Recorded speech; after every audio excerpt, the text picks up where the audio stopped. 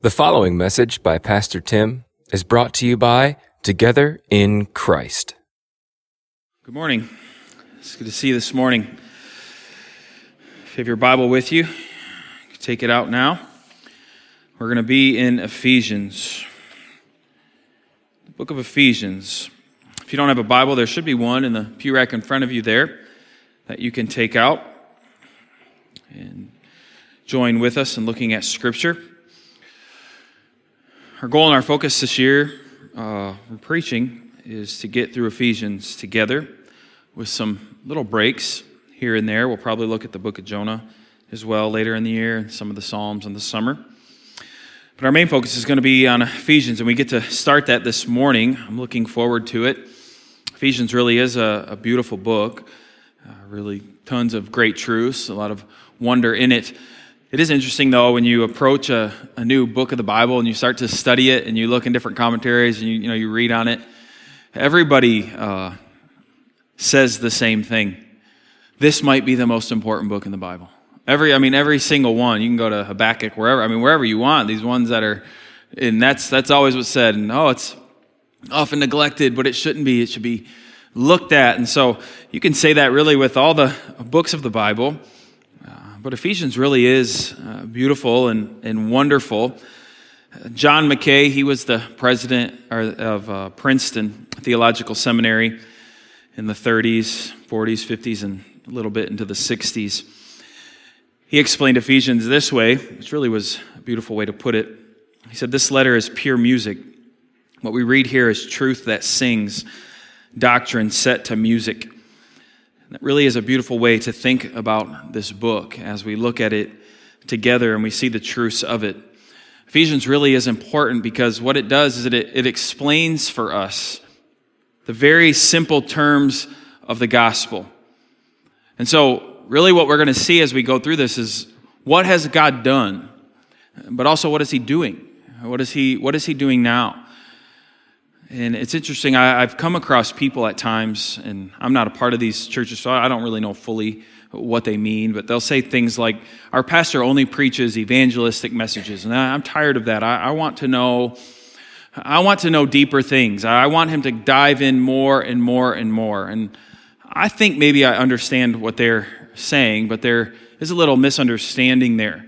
The deepest truth that we really can know in all of Scripture is the gospel. And understanding the gospel and getting a grasp of it. Because to be quite honest with you, most Christians that I come across who I think, man, they have some work to do, oftentimes it is they don't really understand the gospel. They love to talk about angels. They love to talk about the book of Revelation and talk about numbers and all these different things and formulas and when Christ might come back. And they like to talk about all these different things, maybe Israel, getting all these, and then good discussions, good things to talk about. But when you start to dig a little deeper into their life, sometimes it starts to become very obvious. You know a lot of stuff about the Bible, but I don't know if you know what grace is. I don't know if you really know what it means that Christ came in perfection, died and bled and rose again for sinners. And that really is an important thing for us to hold on to because Scripture tells us when we understand the gospel and when God saves us by His grace, He changes us and works then within us through the power of the Holy Spirit that enables us then to serve Him daily in our lives on a regular basis. And that's really important. It's really important for us. And so when thinking about which books of the Bible should we look at, what should we focus on? To be honest, Ephesians wasn't my first choice because the first book that we looked at together was Galatians. And Galatians really explains the gospel, talks a lot about grace and what is grace. And Paul has to deal with Judaizers and them coming in and saying, well, if you really want to be a Christian, you should be circumcised and you need to follow these few rules of Moses. And Paul is saying, no, that's not true. We are saved by grace through faith in Christ. And so we already kind of saw that together in Galatians, but I feel the need to pound it home more. And so you might leave and say, gosh, all our pastor does is talk about grace. That's a good thing, I think, for me to have on my head. And so feel free to pass that word around, okay, to all people. That's really my goal here. But all we're going to look at today really is the first 2 verses, and then I want us to see kind of a summary of the book of Ephesians as well together. And so we're going to be reading in some different places. But look at the first 2 verses of Ephesians 1. It says, Paul, an apostle of Christ Jesus by the will of God, to the saints who are in Ephesus and are faithful in Christ Jesus, grace to you and peace from God our Father and the Lord Jesus Christ. Now, we'll break this down just a little bit. Paul has his name here as the author, and he says an apostle of Christ Jesus. We've talked a lot about Paul recently because last month we were in part of Corinthians, which Paul wrote. And so we understand some things about Paul. And he says here again, I, Paul, an apostle of Christ Jesus. And you'll remember that Paul routinely felt the need to defend himself as an apostle because churches, false teachers were coming into churches and saying these false things about him. That actually isn't the case here in Ephesians. We do not see that anywhere. The people that he's writing to aren't questioning if he is an apostle or not. But again, he's just pointing out, because this will come up later in the book, of how I am an apostle. And he's saying, I have been sent out by God with a special task. That's what it is as an apostle. I've been sent out by God with a very particular task that God has put on to me. And that's what Paul is letting people know. And the particular task that Paul has is he's been called out to preach the gospel to the Gentiles. He has been called to this. In Ephesians chapter 3, verse 8, he says, to me, though I am the very least of all the saints, this grace was given to preach to the Gentiles the unsearchable riches of Christ. This was the task that the Lord himself put on Paul to go and do. And this was not an easy task because Paul hated the Gentiles. He didn't like them.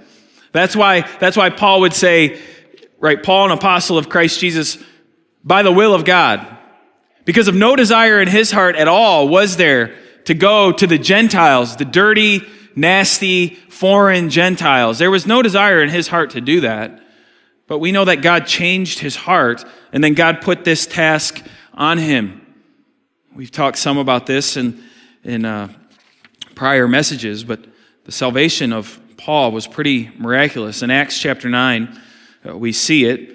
Acts 9, verse 4 through 6. It says, and falling to the ground, he heard a voice saying to him, Saul, Saul, this is Paul, why are you persecuting me? And he said, who are you, Lord? And he said, I am Jesus, whom you are persecuting. But rise and enter the city, and you will be told what you are to do. And so Paul was on his way to kill Christians, and he has an encounter with the Lord. So then later in Acts chapter 9, verse 13 through 16, it says, but Ananias answered, Lord, I have heard from many about this man, speaking of Paul, how much evil he has done to your saints at Jerusalem. And here he has authority from the chief priests to bind all who call on your name. It says, but the Lord said to him, go, for he is a chosen instrument of mine to carry my name before the Gentiles and kings and the children of Israel. For I will show him, catch this, how much he must suffer for the sake of my name. And so to think that Paul would take this task and think, oh, look how awesome I am. Actually, this is a task that none of us want to hear, really. Hey, I got something for you. You know those people you hate? They're your job now. Go share the gospel with them. And by the way, you're going to suffer a ton. Have fun, all right? Go. And I'm so excited. I can't wait to start this ministry. It's going to be great. This is the task that Paul really was given. But we don't see Paul sulk about it. We don't see Paul angry about it. Instead, we actually see Paul overjoyed. Why?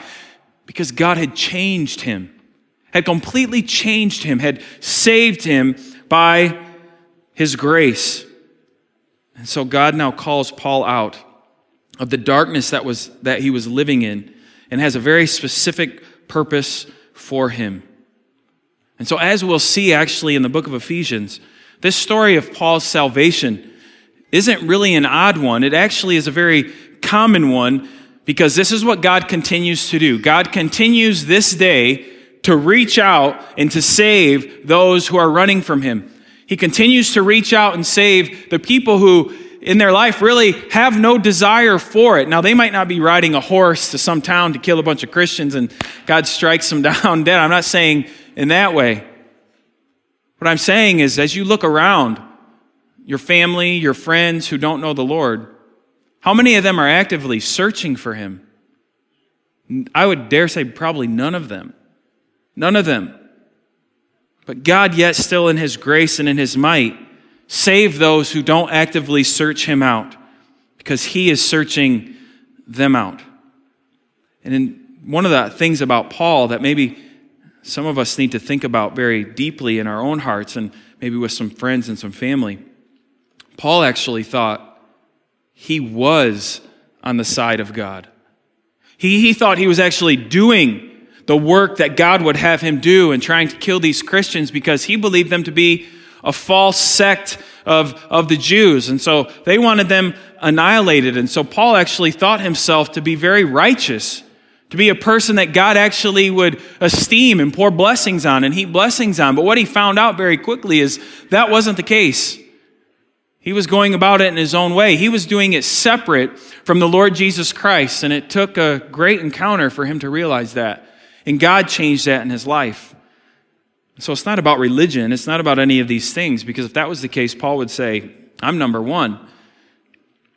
It's about being touched and saved by the grace of God through Christ. And we see this happening with Paul. So Paul says, I, an apostle of Christ Jesus by the will of God, to the saints who are in Ephesus. We can talk a moment about the town of Ephesus. Actually, if you turn in your Bibles, you can go ahead and turn with me if you want. In Acts chapter 19, it's really helpful background. I thought about reading the whole chapter. I don't think I'm going to, though, just due to time. But I would encourage you to read Acts chapter 19, actually a little bit of 18, and then all of 19 is Paul in Ephesus. And Paul actually spends 2 years in this town of Ephesus. And so it's a town that he's familiar with. It's a town he's acquainted with. And you can see what happened when he was in Ephesus. The Lord actually worked a lot of good things in Paul's ministry, where people were coming to know the Lord. The church was being built. Miracles were actually being done. Actually, there were such great miracles being done that people were taking clothes or napkins or these different things that Paul would touch, and they would give them to people and they would be healed. God was really just doing a work in Ephesus through Paul and through his ministry. But you will see if you read there that a problem came up, because all of a sudden it was impacting the economy.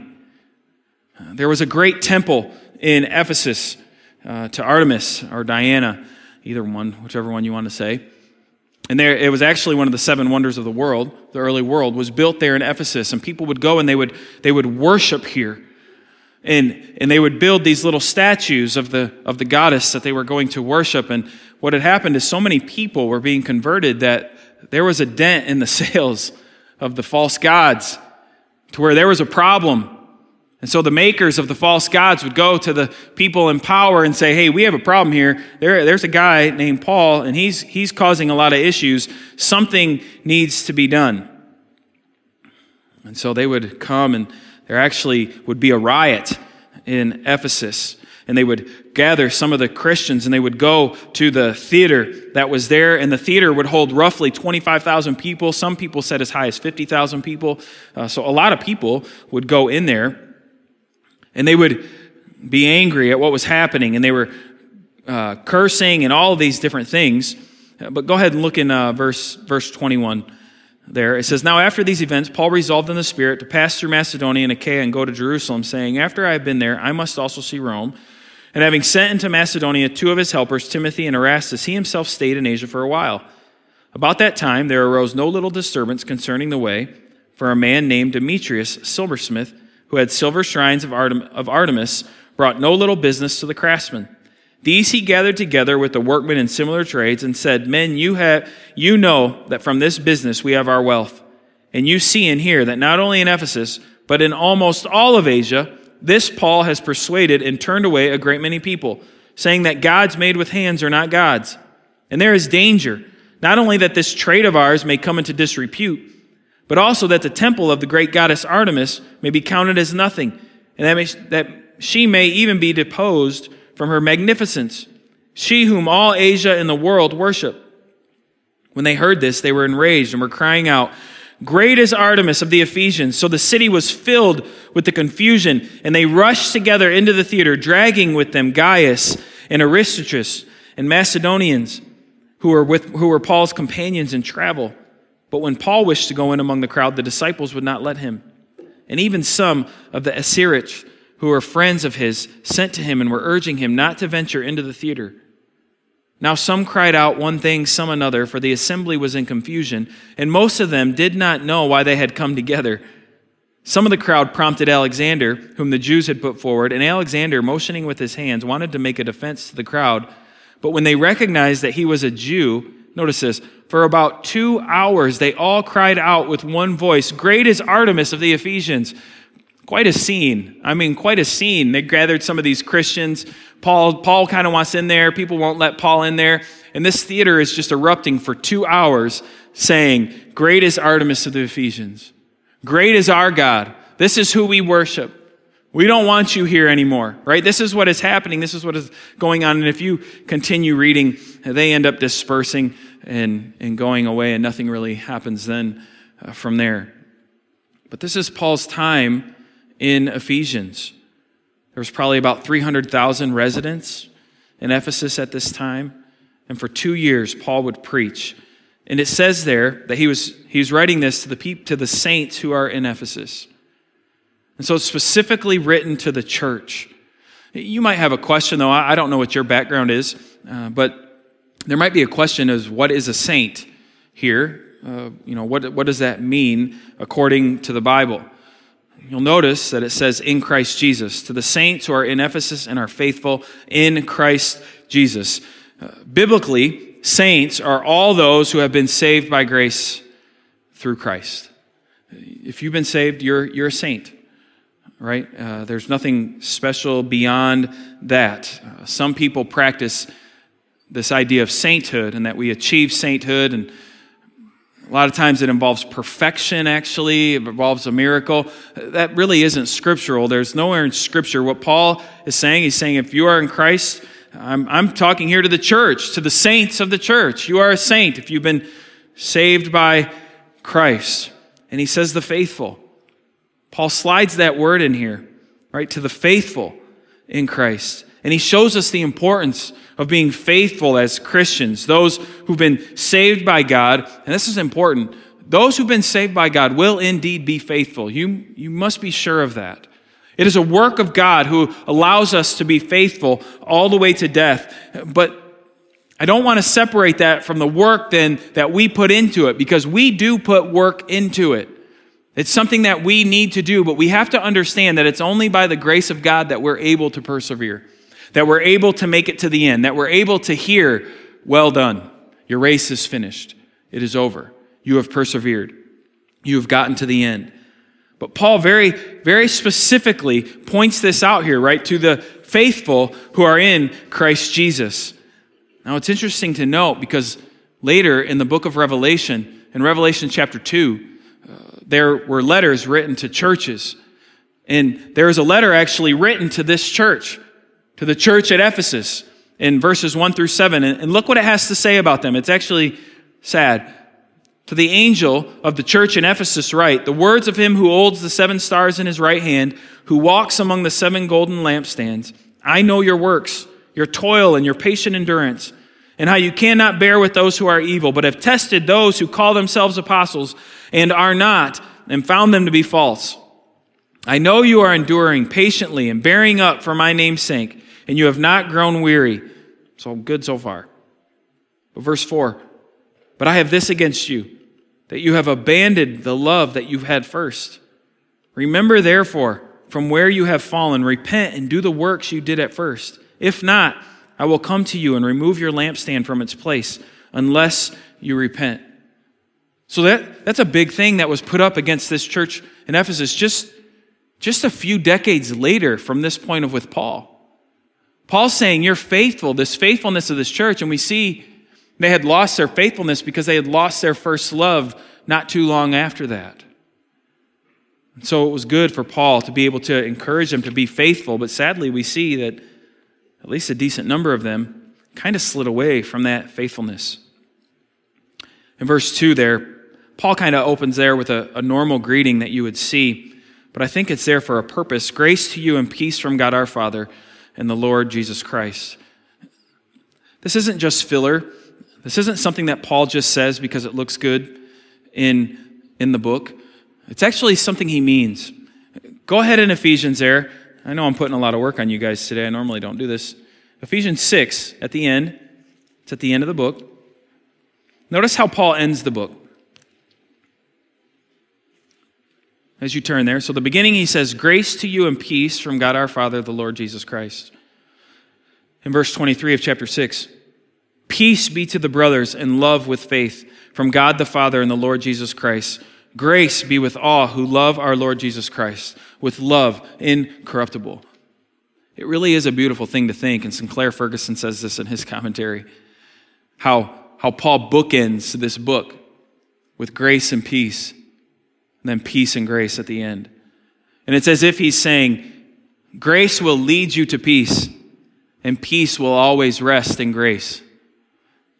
This, I think, is why I said earlier it's so important for you to grasp grace. You know, if I were to poll you this morning, each and every one of you who are sitting here, whether you're a member here, whether you're a Christian or not, if I were to poll each of you and say, on a scale of 1 to 10, how much peace is in your life right now? With everything that you're going through, with everything that you're facing in your life, all the struggles, the difficulties, the good things, the blessings, peace. You say, I'm a 10. I have so much peace, I can't stand it. Verse 1 saying, I feel like everything is in tatters. Where would you really rank yourself in there? I think maybe we'd have a broad thing. But what the Bible promises us, and what we're seeing in Ephesians, is that when we understand grace, and when God grabs us by that grace and saves us, what he also then gives us is a peace. But Satan wants to constantly rob us of that peace by pointing us to other things, by turning us away from the grace of God and that good gift of God. And he starts pointing us towards these other things that we start to focus on in this life. And what Paul does for us in Ephesians by bookending grace and peace and then peace and grace is reminds us as believers, if you're a believer here this morning, you should have peace in your heart spiritually as a 10. Because you know grace is real, grace is true, and grace has grasped you and holds you. Now listen, you're going through some struggles in your life, no doubt, and those things hurt, and those things are difficult, and I'm not trying to deny that. Nobody walks into a funeral home with a smile on their face. At least you shouldn't. Nobody walks into a hospital room with their loved one sick, happy about it. I'm not saying that at all. What I'm saying is as we understand the things of God, especially grace, we start to see the things of this world differently and we understand them differently. And that's why it's so important for us, I think, to go to this book of Ephesians, to try to grasp this more and more. Well, and kind of wrapping up this morning, I want to do just a quick outline for you of the book and hopefully put some truths in there, see some truths from it. Because a lot of times what you can do is you can take little verses and you just don't see the whole thing. And so let's try to get a grasp of the whole picture of Ephesians, and hopefully it'll help us as we move forward in the weeks ahead. There's 6 chapters in this book. And what's very important about the first 3 chapters of this book, the first 3 chapters is that it's all commands, basically. The word that you could use here is it's written in the indicative mood, which means, again, it means commands. The first 3 chapters, all you are going to see, and this is going to be a struggle for some of us who are doers. I don't know if you're a doer. I'm kind of a doer. If you're a doer, the first 3 chapters are going to be uncomfortable for you because it never tells us to do anything. The first 3 chapters of Ephesians are really nothing about us. There's one time in there it tells us to do something, and it tells us to remember something, which as a doer, I struggle with already. I can barely remember anything. And all it says is just remember something. And so for the first 3 chapters, as Paul is writing to this church, he finds it important to not tell them to do anything, but he wants to tell them, this is what God has done for you. Sit back and get ready and listen. And if you don't grasp that, you will never understand chapters 4 through 6. If you don't grasp what chapters 1 through 3 are telling you, 4 through 6 are going to feel like a weight that is beyond lifting. Chapters 4 through 6 are going to feel so heavy for you because you'll say, as we get through it, this is impossible. I cannot do what this is telling me to do. There's just no way. Because again, in verses 1 through 3 is all indicative, what God has done. As you move to chapters 4 through 6, it's all imperative, which is do some things, but I do want to note this. It's also still filled with things that God has done. That doesn't stop. That carries on through the whole book, but all of a sudden as you get to chapters 4, 5, and 6, there start to be, if this is what God has done for you, then this is how you are going to live. If God has done this, this then is how it's going to play out. This is how your life will be. This is how your relationships are going to be. So when we look at chapter 1, we actually read chapter 1, almost all of it, a few weeks ago when we were in Corinthians together. And it talks about being in Christ, how we are in Christ. If you look at verse 3, it says, "Blessed be the God and Father of our Lord Jesus Christ, who has blessed us in Christ with every spiritual blessings in the heavenly places." Now, this is for me to preach next week, not this week. But I want you to take note of what that says. If you are a saint, if you've been saved by the grace of God, you have been given every. Did you hear the word I said?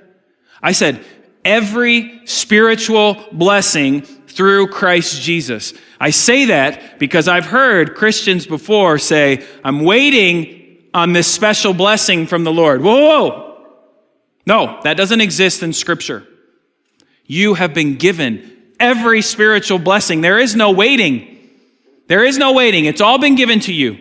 Absolutely every single thing. Why? Because you're now in Christ. And it's all given to you through Christ. That's chapter 1. Chapter 2, we see the truth that we are saved by grace. Verses 8 through 10 really are the highlight of this chapter. For by grace you have been saved through faith, and this is not of your own doing, it is the gift of God, not a result of works, so that no one may boast. For we are his workmanship, created in Christ Jesus for good works, which God prepared beforehand that we should walk in them. Paul letting these people know.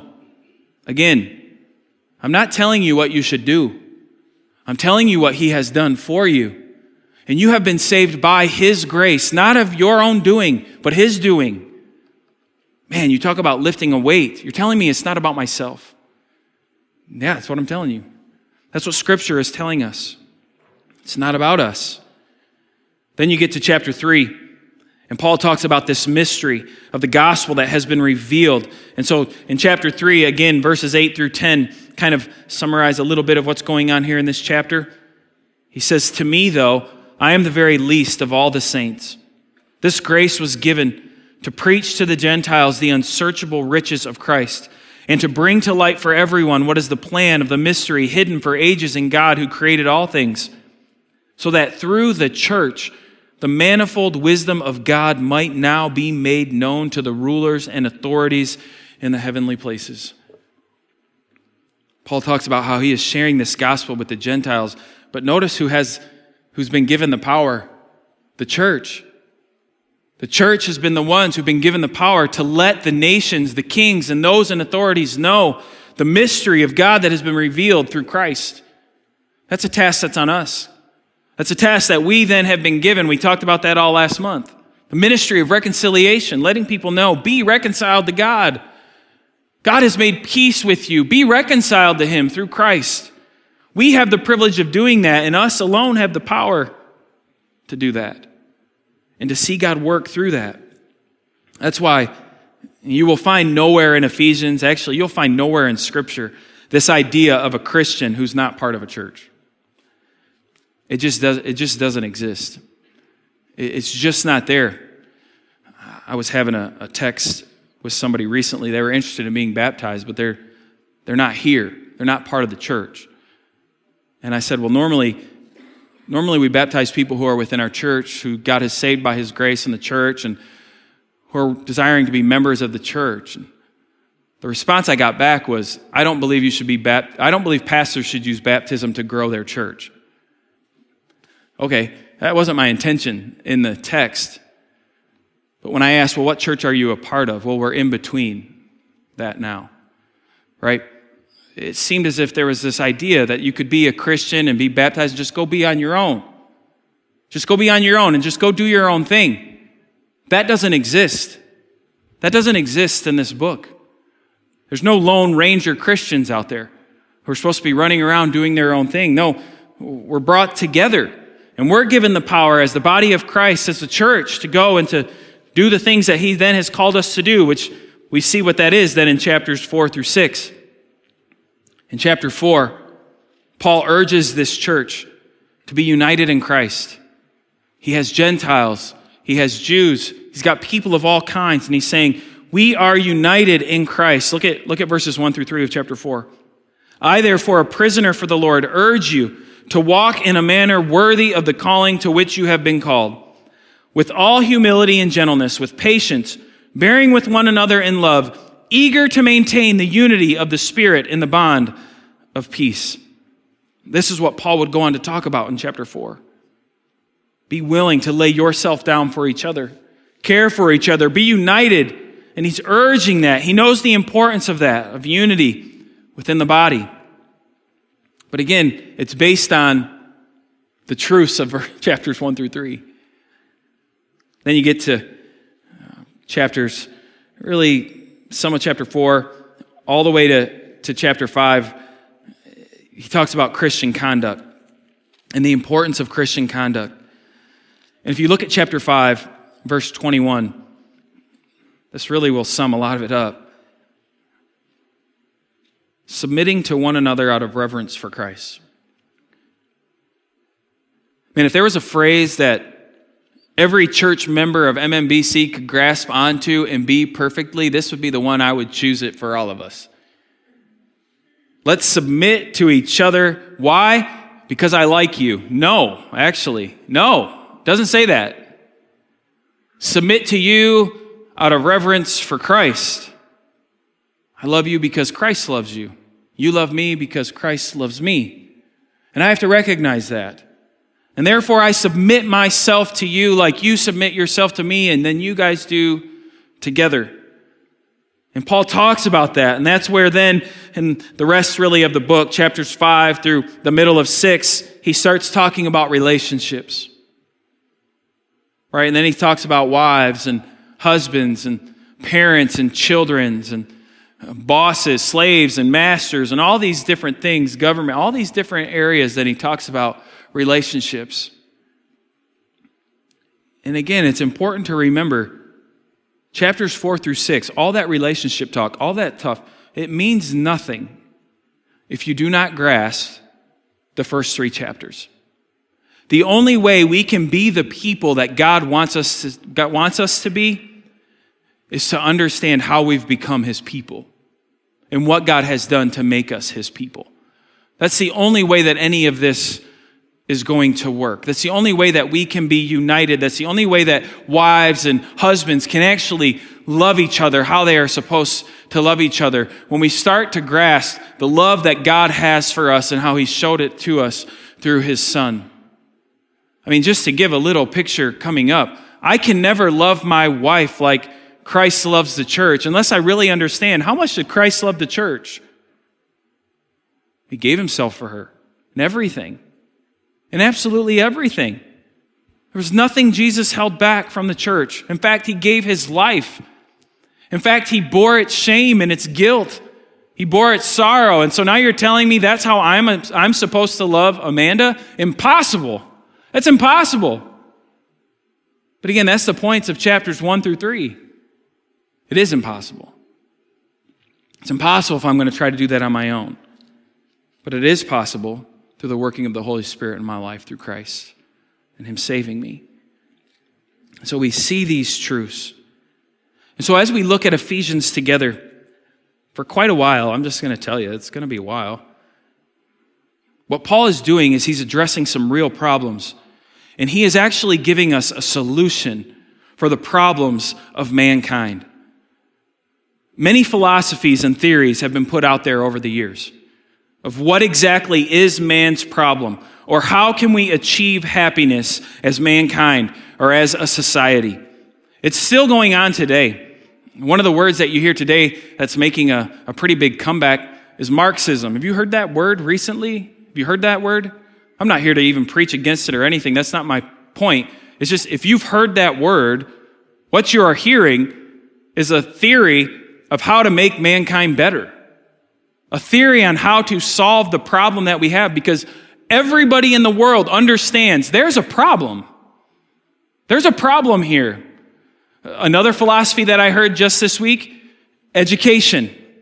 You want to solve our problems? Let's give kids more education. Let's give adults more education. Let's just make people smarter.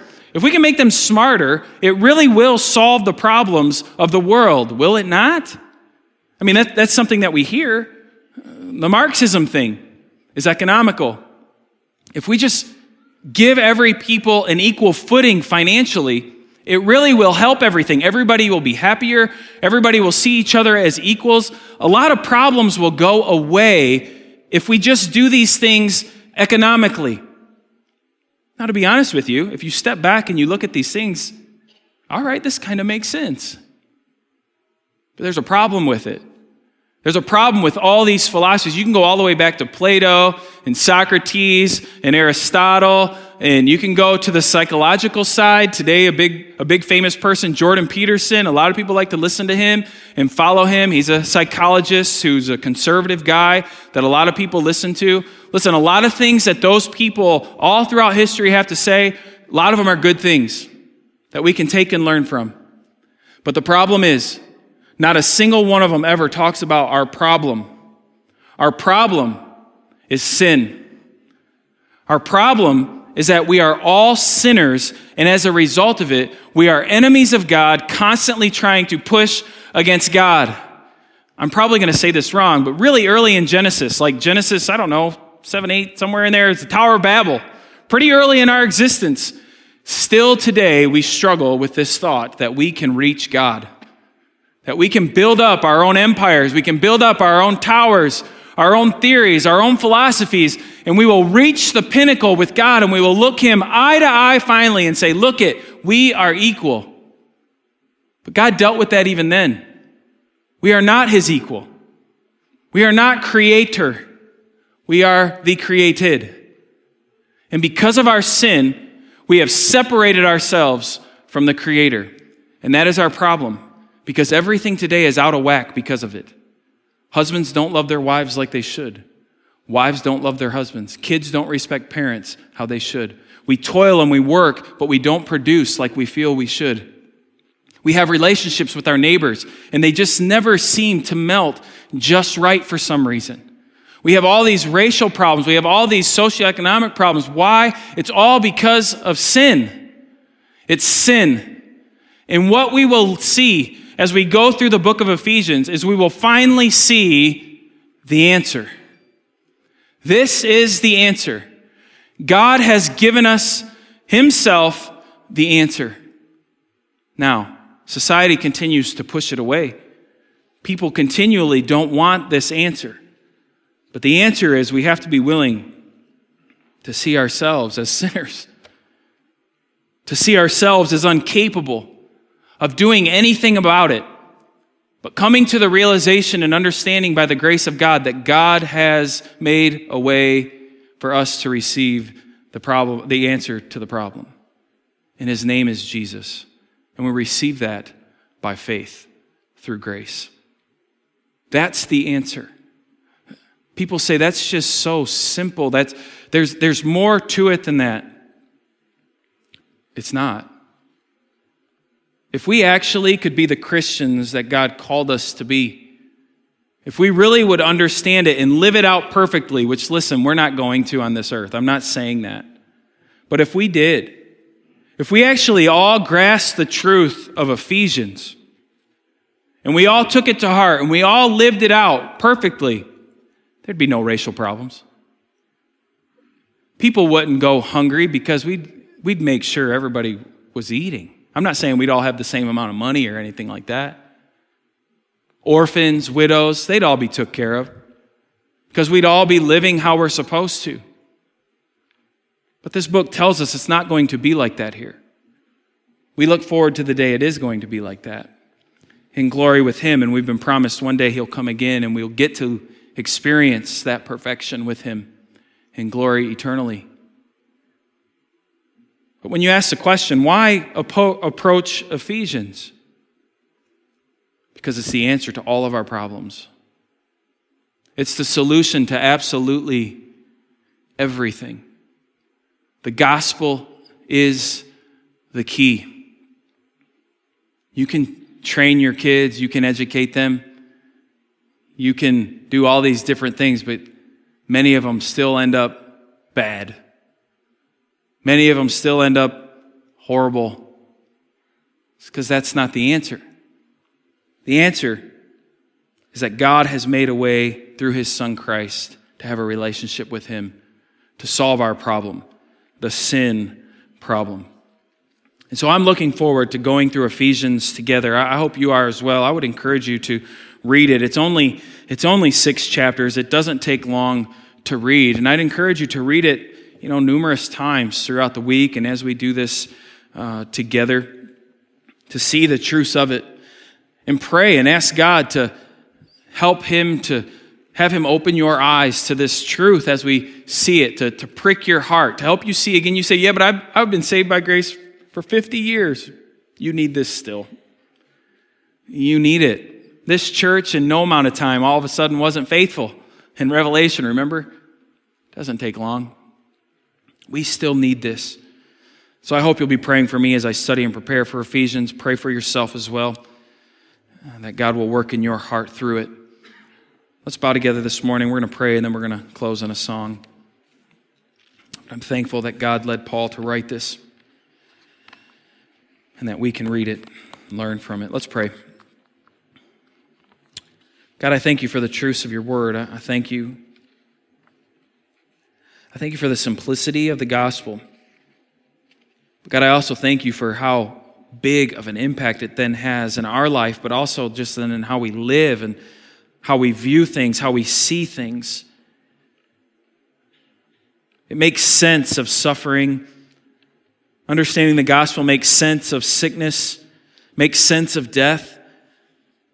It makes sense of why the world seems to be very chaotic, why people seem to hate each other and dislike each other for the littlest thing. It makes sense when we understand sin, when we understand the problem that's in this world.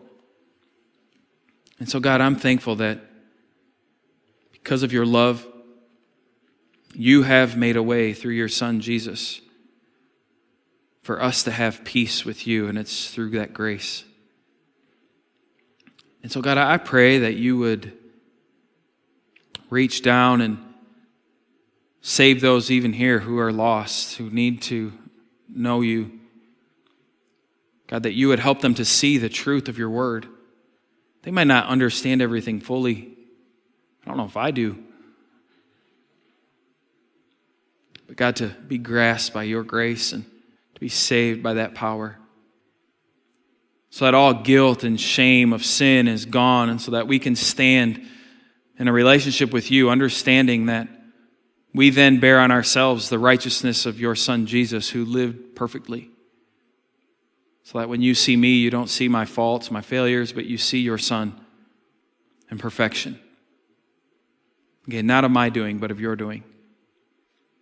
And so, God, I pray that would be true in people's lives who hear me speaking this morning, that you would work in their hearts and in their lives. God, as we journey through Ephesians together, as we let it saturate into us, speak to our hearts, speak to our minds, help us to see those truths. Help us to praise you more and more each day as we see the glorious riches that are in it. God, thank you for your kindness to us. Help us now to praise you as we close this service. In Christ's name, amen. You have been listening to a message by Pastor Tim from Together in Christ. This content has been provided to you by Monroe Missionary Baptist Church. For more information, visit us online at mmbconline.org.